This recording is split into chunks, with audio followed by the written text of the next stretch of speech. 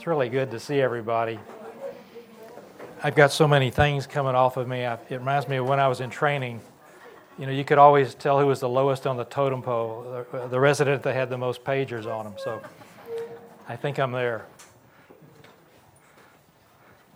Let me begin with prayer. Heavenly Father, thank you for this day.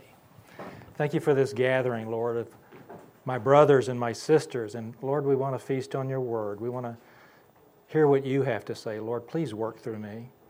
Father, thank you for the rain this week and the blessing that it is for all of us, Lord. We know you are in control of it. I pray that your word is glorified this day. I pray that we are open to receive it, Lord. And I pray that in the end that you are glorified. In Jesus' name, amen. Is Kelly in here? I don't see him. I just wanted to thank Kelly for the past several weeks, just excellent teaching from the book of Luke. He always blesses me when he teaches.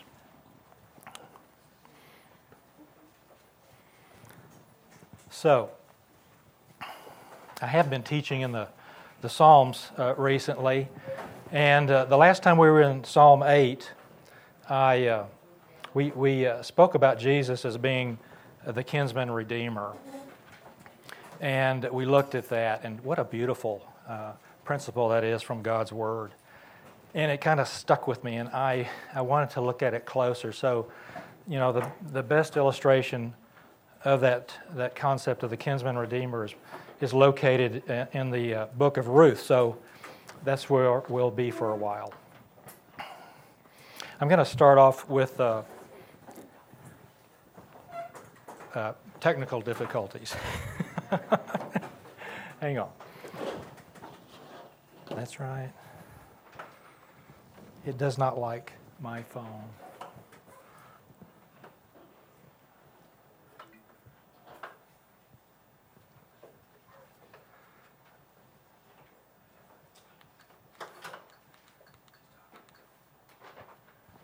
We're on the right network.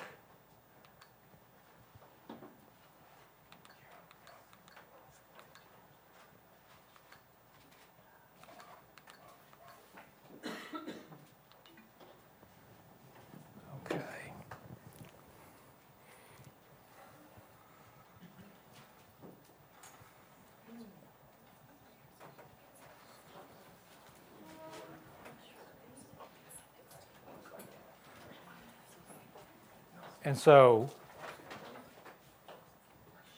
we have the book of Ruth, he said.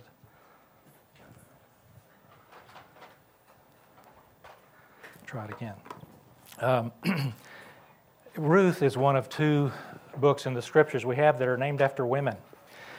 And it's great because God uses these ladies mightily to accomplish his will. The other book, of course, is what? Esther. Okay, so without too much detail, I'd like to just say that those two books, to me, they kind of represent reverse images. What do I mean by that? Well, in Esther, you have a Jew, and she marries a Gentile, a king. And she is possibly or probably not in the right place when this happens. You know, she's a post-Babylonian captivity Jew, and she should probably have been in Israel, but she wasn't. And you know what? God is going to use her in spite of her choices. And he does it to he saves his chosen people from annihilation in the process. Ruth is a Gentile. In fact, she's a widowed Gentile. She's already been married to a Jew, but in the wrong place. After he dies, by faith, she goes to the right place. And God uses her mightily, too, because of her faith, because of her choices. And through her, he connects the tribe of Judah all the way to Jesus Christ in the genealogy.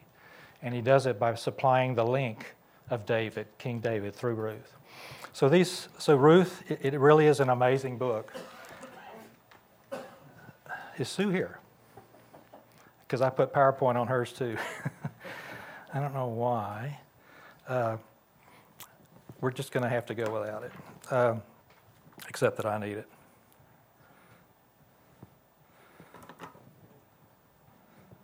Okay, so we have in the book of Ruth this amazing book. It's beautiful. It's a personal love story, and it illustrates some foundational principles for us that are found in the New Testament, revealed later in the New Testament. You know, J. Vernon McGee makes a pretty good comment about if you come to the Bible and study with purely an intellectual motive, you can get the hard facts of the gospel out of the scriptures. You can get them. They're there. They're not hidden. But if you do that, there's a risk of missing the love side of redemption.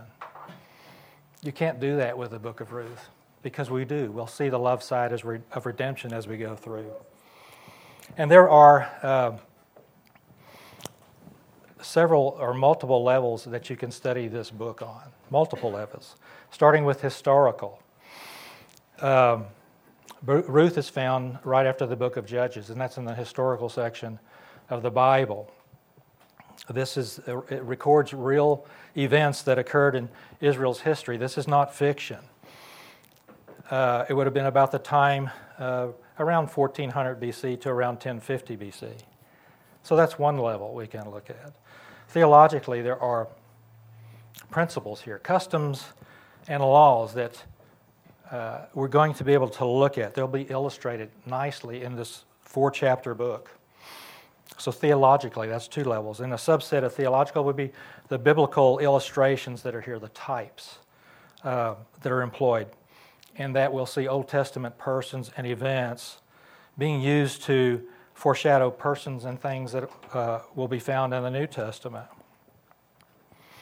And then fourthly, there is a lot of practical application for the believer, especially, concerning our walk, our progressive stages of our walk, and also our understanding of our relationship to Jesus Christ.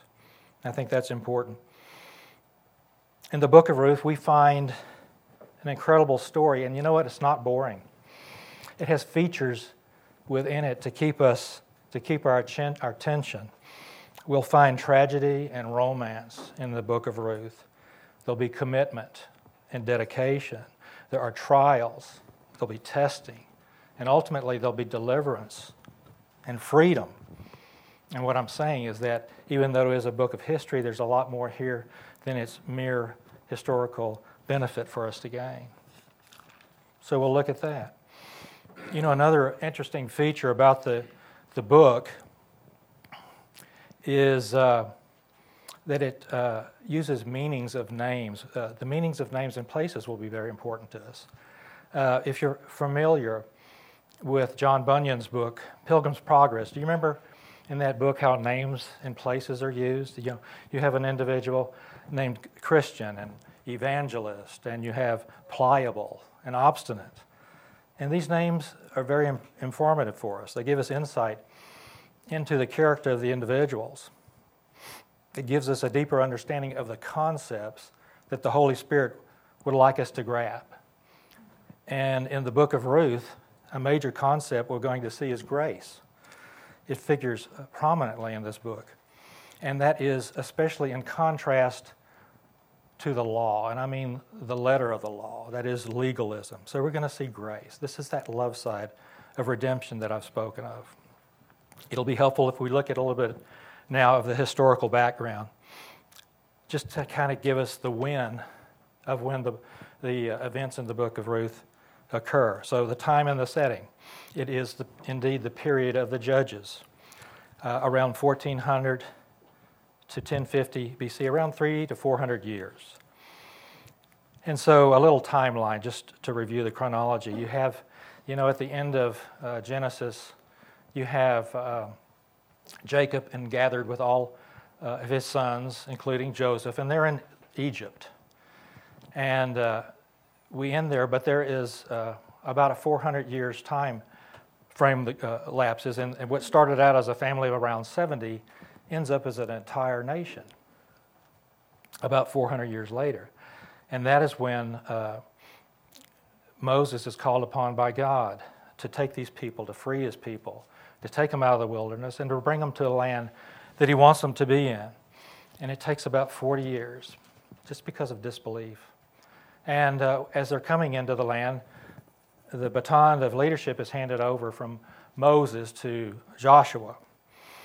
And he has instructions. His instructions are to conquer all the peoples before they go into the promised land.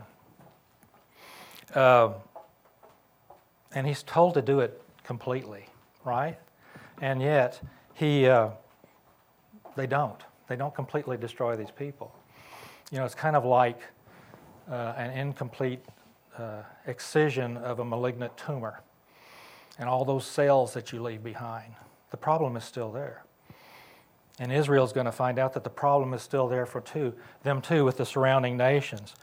And so they begin, when they come in, they don't go straight to a king. They come in and they go off into regional divisions throughout the land. And these are run by the judges. And so that Israel's not unified. They're just kind of a loose confederacy. The judges are raised up by God.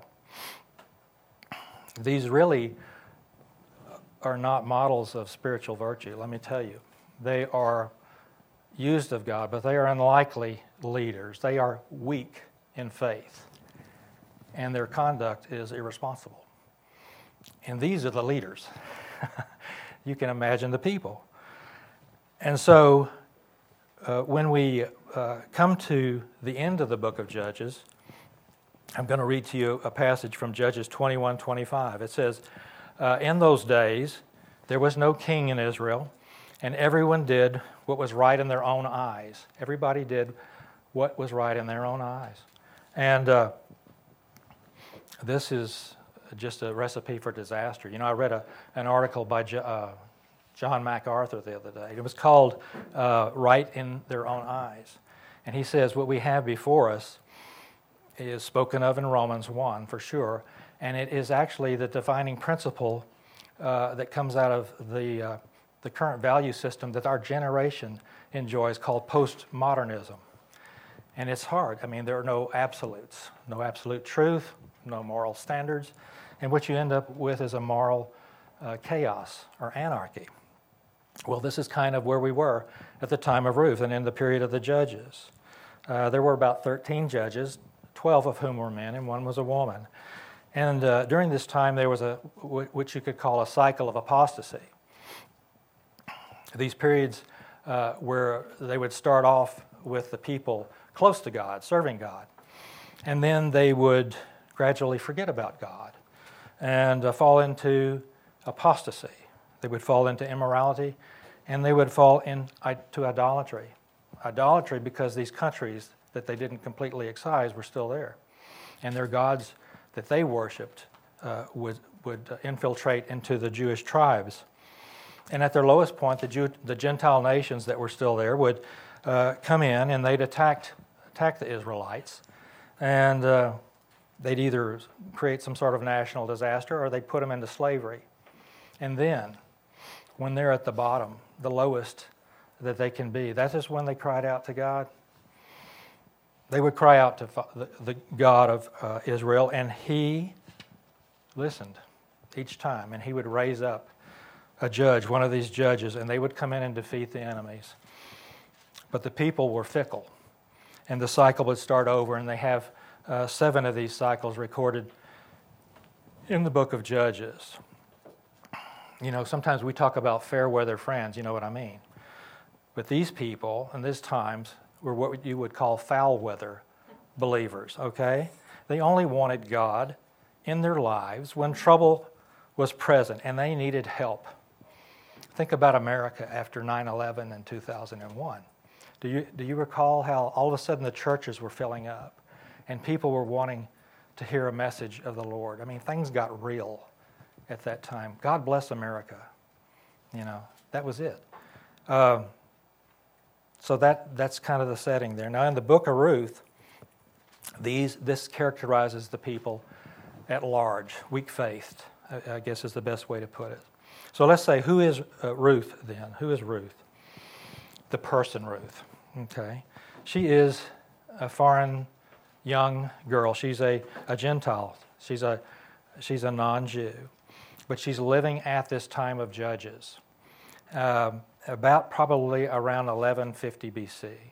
And so many think that this coincides with the time when Gideon was a judge, when he was appointed. Gideon, you remember him, Gideon and the Midianites. So I pulled up his a scripture concerning his call, just as an example of how God worked. But I also wanted to show that there's something else here to see, and we're going to be introduced to an individual, a unique one, called the angel of the Lord in this scripture, and we should probably focus on who that is as I'm reading the scripture. So the angel of the Lord, this is Judges 6, verses 11 to 16. Judges 6, verses 11 to 16. The angel of the Lord came and sat down under the oak in Ophrah that belonged to Joash the Abiezrite, where his son Gideon was threshing wheat in a winepress to keep it from the Midianites. When the angel of the Lord appeared to Gideon, he said, "The Lord is with you, mighty warrior." "Pardon me, my lord," Gideon replied, "but if the Lord is with us, why has all this happened to us? Where are all his wonders that our ancestors told us about when they said, 'Did not the Lord bring us up out of Egypt?' Now the Lord has abandoned us and given us into the hand of Midian." His memory's a little short, you understand. Now the next verse says, "The Lord turned to him and said, 'Go in strength, in the strength you have, and save Israel out of Midian's hand. Am I not sending you?' "Pardon me, my lord," Gideon replied, "but how can I save Israel? My clan is the weakest in Manasseh, and I'm the least in my family." The Lord answered, "I will be with you, and you will strike down all the Midians, leaving none alive." None alive. The angel of the Lord certainly speaks with the authority of God, does he not? And he certainly claims powers of God. Interesting, right? Okay, now, Ruth, she's as I said, she is a Moabite. What is a Moabite? Moab, right? So she's a descendant of Lot, who was a nephew of Abraham. So how did the Moabites get there? Well, this is a pretty ugly story, and kind of sordid. But you remember when the angels come and tell Lot to leave Sodom. The only ones that get out of the city unscathed are Lot, his wife, and his two daughters. Ultimately, his wife looks back at the city, and she's turned into a pillar of salt, but the two daughters and Lot make it away. They end up in a cave of Zoar. And the girls they're just feeling like, well, we're never going to get boyfriends around here, and what's going to happen to us? And so they come up with a scheme. Just a little innocent scheme. They get their father drunk, and they have an incestuous union with him. Each of them does on separate nights. And out of that relationship with the oldest daughter, Moab is born. And that is in Genesis 19, verses 36 and 37. So both of Lot's daughters became pregnant by their father. The older daughter had a son, and she named him Moab. He's the father of the Moabites today. So we have the Moabites. And even though they're related to Abraham through Lot, they are not your friends, okay, as far as Israel is concerned. They're constant enemies. Beginning in the third chapter of Judges, you can read there's about an 18-year period of Moab constantly attacking the Jews. And so God has a view about Moab, and he tells them that in general they weren't to have dealings with the Moabite people, because they were their enemies. They were not to seek their peace or prosperity.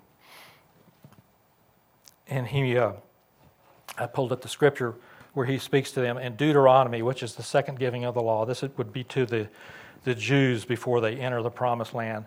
Moses speaking for God says in Deuteronomy 23, verses 3 through 6, no Ammonite or Moabite or any of their descendants may enter the assembly of the Lord, not even in the 10th generation. For they did not come to meet you with bread and water on your way when you came out of Egypt. And they hired Balaam, son of Beor and Pethor, in Aram and Naharaim, to pronounce a curse on you. However, the Lord your God would not listen to Balaam, but he turned the curse into a blessing, because the Lord your God loves you. Do not seek a treaty of friendship with them as long as you live. And so you hear about Balaam there. That's where King Balak was the Moab king who was watching everything happen as the Jews were coming into their land, and he wants to have them, defeated. And he keeps asking Balaam to prophesy curses on them, and they get flipped over because God wouldn't have it. Well, ultimately, Balaam did, recommend a way of circumventing that by telling the king just to have his daughters go mix in with the Jewish men. Intermarriage. So regarding, it didn't happen, but regarding intermarriage, why is that such a big deal to God? Why was that such a big deal to God that his people not intermarry? Is this prejudicial at some level, or is this an ethnic question? What's the problem? Kevin?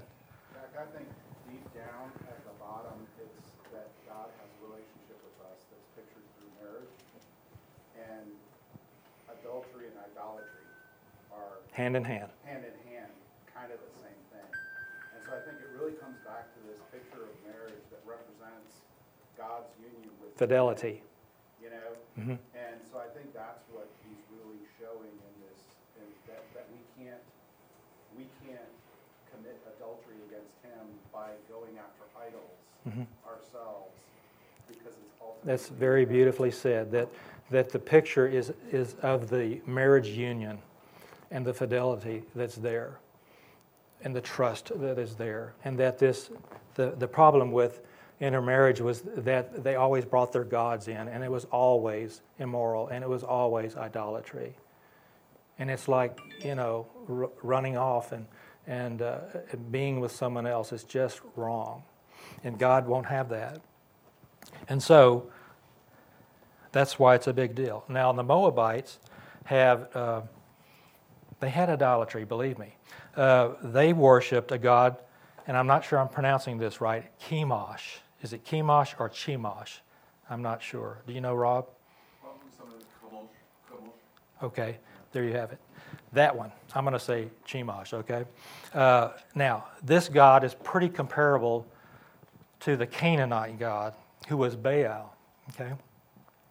And both of those gods were the national gods of their people, and they were given credit for having control over nature such that crops would grow, and there would be a good food supply, and the rain would come down. So they were given this credit. They were given divine credit for controlling these things. And also, to make sure they worked, they would have a few human sacrifices, usually children, in the process to ensure that these gods would receive what they desired in worship.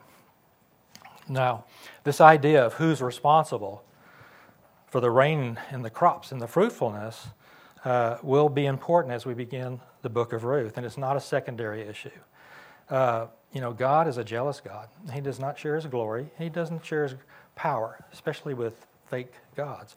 And so, as they were coming into the land, again in Deuteronomy, Moses, speaking to the people, tells them something very important. This is before they come into the land. This is a bit of a lengthy passage, so bear with me. Deuteronomy 8, that's verses 8 through 17. Deuteronomy 11, verses 8 through 17. Deuteronomy 11, 8 through 17. You shall therefore keep every commandment which I'm commanding you today, so that you may be strong and go in and possess the land into which you're about to cross to possess it, so that you may prolong your days on the land which the Lord swore to your fathers to give to them and to their descendants, a land flowing with milk and honey. For the land into which you're entering to possess it is not like the land of Egypt from which you came, where you used to sow your seed and water it with your foot, like a vegetable garden. What's he talking about? Coming from Egypt, that would have been the Fertile Crescent. That would have been the tributaries off the Nile. They had treadmills that they would use to pump the water in. It wasn't coming, they didn't get that much rain. And so that's not what they're going into, it says. But the land into which you are about to cross to possess it, a land of hills and valleys, drinks water from the rain of heaven, a land for which the Lord your God cares. The eyes of your Lord your God are always on it, from the beginning even to the end of the year. It shall come about, if you listen obediently to my commandments, which I'm commanding you today, to love the Lord your God and to serve him with all your heart and all your soul, that he will give you the rain for your land in its season, the early and late rain, that you may gather in your grain and your new wine and your oil. He will give grass in your fields for your cattle, and you will eat and be satisfied. Beware that your hearts are not deceived, and that you do not turn away and serve other gods and worship them, or the anger of the Lord will be kindled against you, and he will shut up the heavens so that there will be no rain, and the ground will not yield its fruit, and you will perish quickly from the good land which the Lord is giving you. Okay. So there we are. Now, where is the story of Ruth taking place? It actually opens in Bethlehem of Judah, but it quickly moves to Moab in the first verse. Moab is a land that's located east and a little south of the Dead Sea. It's about anywhere 30 to 50 miles from Bethlehem. It's what we call present-day Jordan. But before the end of the chapter, we're going to find that the main characters are going to return to Bethlehem. Regarding the author of the book of Ruth, suffices to say that it's unknown, it's uncertain. The Jewish rabbis traditionally in the Talmud would credit Samuel. Other names put forth are Ezra and King Hezekiah, but it's just not known. The problem with Samuel being the author is that he died before Saul died, and so even though David had been anointed king, he was not on his throne as the appointed ruler. So there's some trouble there. And when was it authored? Well, it was probably somewhere right around 1000 BC. David is mentioned in the genealogy that proceeds forth from the union of Boaz and Ruth, as we're going to see. But Solomon is not mentioned, and that would be kind of strange if he was alive, or if he was on the throne at that time, that he would have been mentioned. So they're putting it somewhere in David's rule, 1010 BC to 950 BC. So we'll say circa 1000 BC. Now, the purposes of the book. I've listed three. The first is this. I think that we will see God's sovereignty as we read this book. We're going to see that God works in the daily lives of ordinary, seemingly insignificant people, and he does so to accomplish his will. You know, it's not stated in the book that he's specifically guiding Naomi and Ruth and Boaz, but there's this constant awareness of his guiding presence as we read the book. I believe you'll see. Second purpose is the genealogy, the history, and the legality factors that figure in. Because in the book, David is mentioned, and Boaz and Ruth are his great-grandparents, and it legitimizes his place on the throne as coming from Judah, and we'll see the scripture that fulfills in a minute. Now, more broadly, though, I think it establishes the entire genealogy of Christ, all the way back to Judah through David, which is great. And it fulfills a prophecy in Genesis at the end when Jacob is giving his blessings to all of his sons. In Jacob 49, verses 8 through 12, he's giving this to Judah. And in verse 10 says, Genesis 49:10, the scepter shall not depart from Judah, nor the ruler's staff from between his feet, until Shiloh comes, and to him shall be the obedience of the peoples.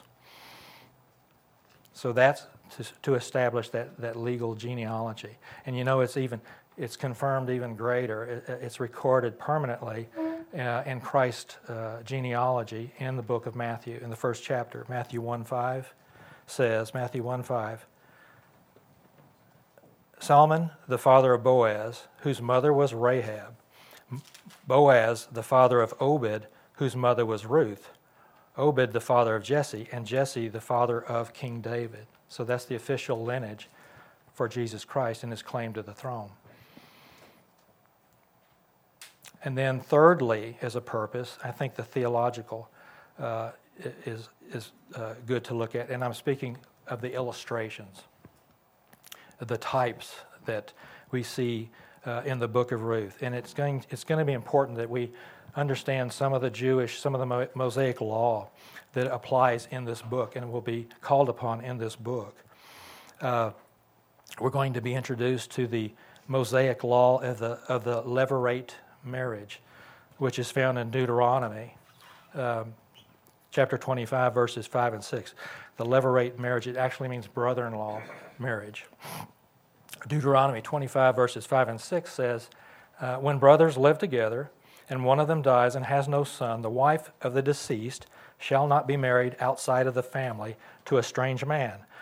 Her husband's brother shall go in to her and take her to himself as wife and perform the duty of a husband's brother to her. It shall be that the firstborn whom she bears shall assume the name of his dead brother, so that his name will not be blotted out from Israel. So that's one. And that will be used in the kinsman redeemer. When I look for, just the term kinsman redeemer and a full definition of it, I get mostly what I found in Leviticus chapter 25. It runs a passage all the way, Leviticus 25 verses 25 through 49. But you have to kind of, when Boaz is the kinsman redeemer, he combines these two things, this levirate marriage and the kinsman redeemer components, and I believe the Lord does too. Leviticus 25, 47, 49 addresses the personal aspect of the kinsman redeemer principle. And it says, if a stranger or sojourner with you becomes rich, and your brother beside him becomes poor and sells himself to the stranger or sojourner with you, or to a member of the stranger's clan, then after he's sold, he may be redeemed. One of his brothers may redeem him, or his uncle or his cousin may redeem him, or a close relative from his clan may redeem him. If he grows rich, he may redeem himself. The other possibility is if it was near the Jubilee, the 50-year Jubilee, all of these debts and all of these slavery contracts were canceled out as well. Now, the second verse out of Leviticus 25 is verse 25. This concerns the land, the property of the Jew. God owns the land, and when he gives the land out to the Jews, it cannot be sold. I mean, it can't leave them, so that every 50 years, if something has occurred for debt or what have you, they're going to receive those contracts. You buy something, it's really a lease back then, and it depends how close you were to the end of the 50 years. It would come back to you. But during the time, it says here, Leviticus 25:25, if a fellow countryman of yours becomes so poor, he has to sell part of his property, then his nearest kinsman, that's that Goel, is to come and buy back what his relative has sold. And so that combines just really beautifully in the book of Ruth. And then so that theologically, Boaz, we have, I don't know if you call him a type or what, he's an illustration. He's a picture of Jesus Christ, who is the kinsman redeemer. He is our kinsman redeemer because he has paid the price. Also, it figures heavily in the book is faith. Faith, and I would say faith and faithfulness. Okay? I believe that when we study this book, we're going to see the difference between strong faith and weak faith. It's going to jump out at us. And we're going to see faithfulness. And not just on the divine plane, but on the human plane.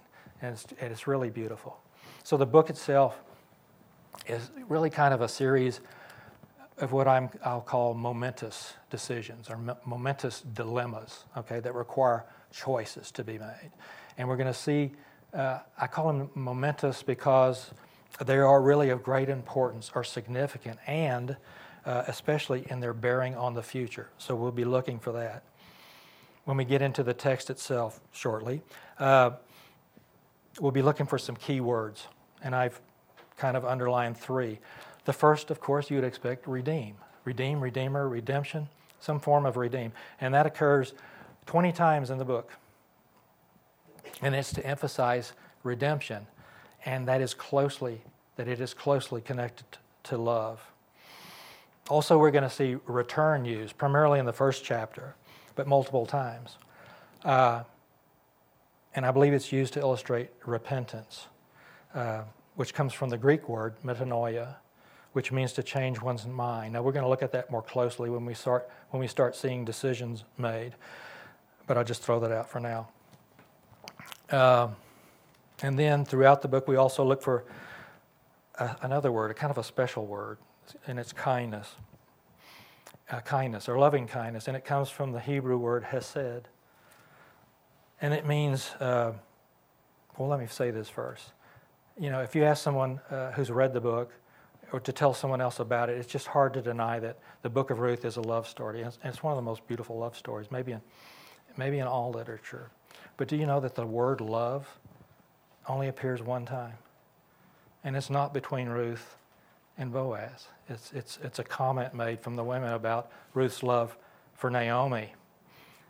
But the word that is used is kindness, hesed. And that speaks of a loyalty love, a loyalty born out of love. And it comes from a covenantal relationship. And it's based on sacrifice and grace. That's God's love. But people can have it too. And we're going to see that word used as we go through. Now, the last thing of a note is that the book of Ruth is so highly esteemed among Orthodox Jews that it is still read every year on the Feast of Pentecost, the Feast of Weeks, or the Day of First Fruits. And Exodus 23:16 would tell us, celebrate the festival of harvest, that's Pentecost. With the first fruits of the crops you sow in your fields, celebrate the festival of ingathering at the end of the year when you gather your crops from the field. As Christians, we know first fruits is significant. For redemption, there was a great first fruit gathering at the Pentecost when the 3,000 were preached to. And we know that Christ, who is the first fruit from the dead. So it also represents resurrection. Okay, so that's the preliminary information. I think we'll read the first 2 verses then of the book of Ruth. So let's start to chapter 1 in Ruth, and I'll read verses 1 and 2. Now it came about in the days when the judges governed that there was a famine in the land, and a certain man of Bethlehem in Judah went to sojourn in the land of Moab with his wife and his 2 sons. The name of the man was Elimelech, and the name of his wife Naomi, and the names of his 2 sons were Mahlon and Chilion, Ephrathites of Bethlehem in Judah. Now they entered the land of Moab and remained there. Does anyone know what the word sojourn means? To be a foreigner. Say again? To be a foreigner. To be a foreigner. In a place. Right. To travel to another place that's not your home. It also has with it connected the idea of brevity. It's a short stay. A short stay. And it says at the end of verse 2 that they remained. We'll see how long as we go through, but, we have to look at this decision, this momentous decision that's been made. So we have the time. And next time probably it'll be, we'll look at the names of the people. But as for now, we do have the time. The story opens in the days of the judges. It is, the mood was very somber. People were doing whatever they wanted, and it was right in their own eyes. Think of the wild old American West. Shoot them up. There's just no control. Some regions were not as bad as others, but the thing is that apostasy, immorality, and idolatry were pretty commonplace. The place, let's look at that next. Elimelech, he's a Jew from Bethlehem in Judah, and he's taking his wife and his sons to live in Moab, and it's because of a famine. That's important. Another thing that we would note, as he's leaving he has likely had to give up his land. They're not wealthy. They're not staying there because they can handle it through a famine on their own. No, and so there's likely a loss of property as they leave. It would either be for debt or to cover the expenses of moving and setting up a home in a new place. What about famines? Are famines judgments from God? Do we actually think that? What do you think? Yes, no? To some degree, yes. They're supposed to point us to Him. They're Exactly. supposed to make us look to Him. That's right. So there were like 13 famines in Scripture. All of them are associated at some level with judgment by God in response to the spiritual attitude of His people. They are meant to test faith, just as Jeff has said, to test faith, to bring out our choices, to bring people to repentance at times. Remember Moses. Was there? Yeah, probably the best example of that is the famine that drives the 10 brothers of Joseph to Egypt. To bring them there. So that Israel is ultimately brought into and protected in Egypt. But it's, to when you talk about judgment, to bring that back, Together. To the point where, and then obviously Joseph. Right, and it's in the will of its sovereignty. It's in the will of God. It puts the people where they need to be at that point of time because they need to grow into a nation. And also, we find elsewhere that it is a time where God is just waiting on these people that they're supposed to be dispensed with when the Jews come in. He's waiting for them to come around. It says the Amorites, He's waiting for them. God is long-suffering, and He's in no hurry. And His will be accomplished. So I hope that we will see that as we go through. I'm going to stop right there today. It's probably a good point for me, and go forward then. Kevin, would you close us? Father, I thank you that you are in control of things, that you have a plan. That plan is to bring us back to you, and that you redeem us, and that it's not us that does the things, but that it's your plan, and you've worked it out ahead of time, and you want us to be in a close relationship with you. And Lord, I thank you. I thank you for your grace. I thank you for your mercy. I thank you for your love that is so clearly shown in this book of Ruth. And I thank you for Zach, and that you give us your word to be able to see your nature and who you are. And I ask that you continue to bless this study as well as the church service that follows. And I just thank you for your love. In Jesus' name I pray. Amen.